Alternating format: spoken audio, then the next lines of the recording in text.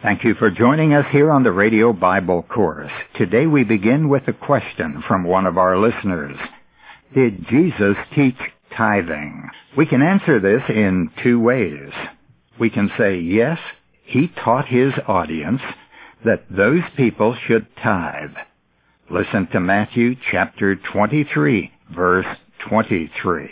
Woe to you, scribes and Pharisees, hypocrites, for you tithe mint and dill and cumin, and have neglected the weightier provisions of the law, justice and mercy and faithfulness. But these are things you should have done without neglecting the other. We can also answer that question, did Jesus teach tithing, by saying, no, he did not teach it. He didn't need to teach it because Moses taught it. But he did uphold the teaching of the law of Moses about the tithe, which those people already had. Now, the law did not teach tithing as practiced today.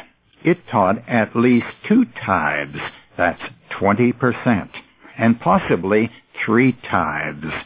The third was held every 3rd year, making the Old Testament obligation for the Jew 23%, or 23.33% of his income. Did Jesus teach that people should tithe? Well, Matthew chapter 23 is clear that he told those people that they ought to tithe, but they should not neglect other things which were equally important. Now, the next question, and it should be the first question we ask about any passage of the Scripture, is this: to whom was he speaking? Well, you'll say, is that important? Well, I'll let you decide. One time Jesus was in a fishing boat and he said, "Be quiet." Did he there teach that we all should be quiet? To whom was he speaking? He was speaking to nature, and the wind and the waves obeyed his voice. He once said to one of his disciples, "Get behind me, Satan." Does that mean his disciples are satanic? In Matthew chapter 8, after healing a man, he told him to tell no one. Furthermore, he instructed him to go to the priest and offer a sacrifice, as Moses commanded. Did Jesus teach sacrifices? Animal sacrifices? That's what the law of Moses commanded. Listen to the last verse in Leviticus. These are the commands the Lord gave Moses on Mount Sinai for the Israelites. Are you an Israelite? Do you offer sacrifices at the place appointed by the law of Moses? That place was Jerusalem. Do you keep Saturday as the Sabbath? The Israelites did. Do you keep the Jewish feast days? The Jews did. The law demanded that God's Old Testament people do all those things and much more. When Jesus spoke about the tithe in Matthew 23, verse 23, to whom was he speaking? He was speaking to Jews. How do we know that? It says, "Woe to you, scribes and Pharisees, hypocrites." He wasn't talking to Christians because there weren't any Christians. He wasn't speaking to the church because there was no church. These were people who grew up in Judaism, and he had come as the King of the Jews and was speaking to his own people about the law which they were obligated to keep. But we who believe in Christ are not under that law. We are dead to the law because we figuratively died with Christ when we believed in him to save us from the curse of the law. Romans chapter 6 declares, "You are not under law, you are under grace." To whom was Paul writing? To Christians, to the church at Rome. If you are in the church, then what is written in the New Testament applies to you, and you in the church are not under law, you are under grace. The law is foreign to the teachings that are given to believers. Christians in the New Testament were warned about those who taught the law, because if they submitted to any of those laws in the Old Testament, they were obligated to keep all of the laws of Moses. The law is a unit. You must take it all or take none of it. Beware of teachers who tell you that some parts of the law have been done away, but not all of them. Listen to Romans chapter 7, beginning with verse 4. So, my brothers, you also died to the law through the body of Christ, that you might belong to another, to him who was raised from the dead, in order that we might bear fruit to God. For when we were controlled by the sinful nature, the sinful passions aroused by the law were at work in our bodies, so that we bore fruit for death. But now, by dying to what once bound us, we have been released from the law, so that we serve in the new way of the Spirit, and not in the old way of the written code. That's clear. Paul told those Christians in Rome that they had died to the law by believing in Jesus Christ, and the Spirit was now to be their teacher, not the old written code, which is a reference to the law of Moses. When Paul wrote his second epistle to the Corinthians, he touched on this subject again. He said, God has made us competent as ministers of a new covenant, not of the letter, but of the Spirit. For the letter kills, but the Spirit gives life. And then he wrote, Now if the ministry that brought death, which was engraved in letters on stone, came with glory, so that the Israelites could not look steadily at the face of Moses because of its glory, fading though it was, will not the ministry of the Spirit be even more glorious? Did you notice he talked about that ministry which was engraved in letters on stone as a ministry of death? What was engraved in letters on stone? The 10 Commandments. And he said that glory was fading away, and that the ministry of the Spirit is more glorious. And in verse 9 of 2 Corinthians 3, he added this, If the ministry that condemns men is glorious, and there again he's talking about the law of Moses, how much more glorious is the ministry that brings righteousness?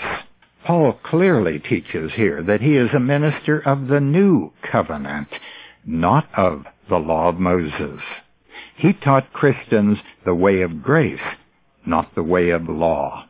Since the law teaches tithing, we need to ask this question: what was the law for? That's answered in Galatians chapter 3. It was added because of transgressions until the seed to whom the promise referred had come. And who is that seed? Galatians 3 answers it. The seed is Jesus Christ. Well, that baffled the Jews. And so Paul had to explain, is the law therefore opposed to the promises of God? Absolutely not. For if a law had been given that could impart life, then righteousness would certainly have come by the law. But the Scripture declares the whole world is a prisoner of sin, so that what was promised, being given through faith in Jesus Christ, might be given to those who believe. Before this faith came, we were held prisoners by the law, locked up until faith should be revealed. So the law was put in charge to lead us until Christ, that we might be justified by faith. But now that faith has come, we are no longer under the supervision of the law. Anyone who teaches that we ought to tithe is teaching that Christians are under the law, and they are contradicting what God has said through the Apostle Paul here in Galatians chapter 3, and in most all other epistles which he wrote. Galatians is one epistle which warns Christians against the law. Beware of teachers who suggest that Christians should keep one day holy according to the law of Moses, or who ought to practice something that was taught in the Old Testament. If God wants you to practice something, it will be in your New Testament. God has spoken through Christ, and Christ has spoken through the apostles and New Testament prophets. Everything you as a Christian need for your conduct in the church and your behavior under God is written in those New Testament epistles. They tell you the Word of Christ. Another question that needs to be asked is, who tore down the law? In Ephesians chapter 2 we read this about Jesus Christ, verse 14. For he himself is our peace, who has made the two one.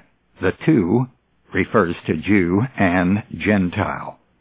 He has made the two one and has destroyed the barrier, the dividing wall of hostility, by abolishing in his flesh the law with its commandments and regulations. His purpose was to create in himself one new man out of the two, thus making peace. What is God telling us here? That Jesus Christ, when he fulfilled the law, ended the law, so that both Jew and Gentile who believed in him could have a new way to live, and they could live in peace in the church. He abolished the law with its commandments and regulations. Now, I didn't say that. That's Ephesians chapter 2, verse 15. So, back to the original question, did Jesus teach tithing? Yes, he did, for those people who were under the law to tithe, the Jews. But he never taught tithing to Christians, and in tomorrow's lesson, we'll talk about that. The subject we've been dealing with today is concerned with the law, but the Bible teaches us that Christians are under grace. When people ask, which set of tapes should I order first from all those which you have made, I answer, you ought to start with the most popular of all the courses I ever taught on the LSU campus. It's called Understanding the New Testament, and it contains 15 hours of the most significant topics in the Bible. Many people who've listened to this course claim that it opened the Word of God to them in a new way for a number of reasons. Understanding the New Testament defines key words, presents a comparison of the four major ages in the Bible, and discusses the three major themes in the Bible, along with explaining why salvation in the Old and New Testaments is by only one way. No book or tapes contain all this surprising material. This 10-tape course will also distinguish for you the teachings of Jesus to the church from those he gave to Israel in the Gospels. You can get information about teaching tapes by writing to the Radio Bible Course. Until tomorrow, this is Nick Calavoda reminding you that the word gospel means good news. Our address is Radio Bible Courses, Post Office Box 14916, Baton Rouge, Louisiana, 70898. The website is rbcword.org.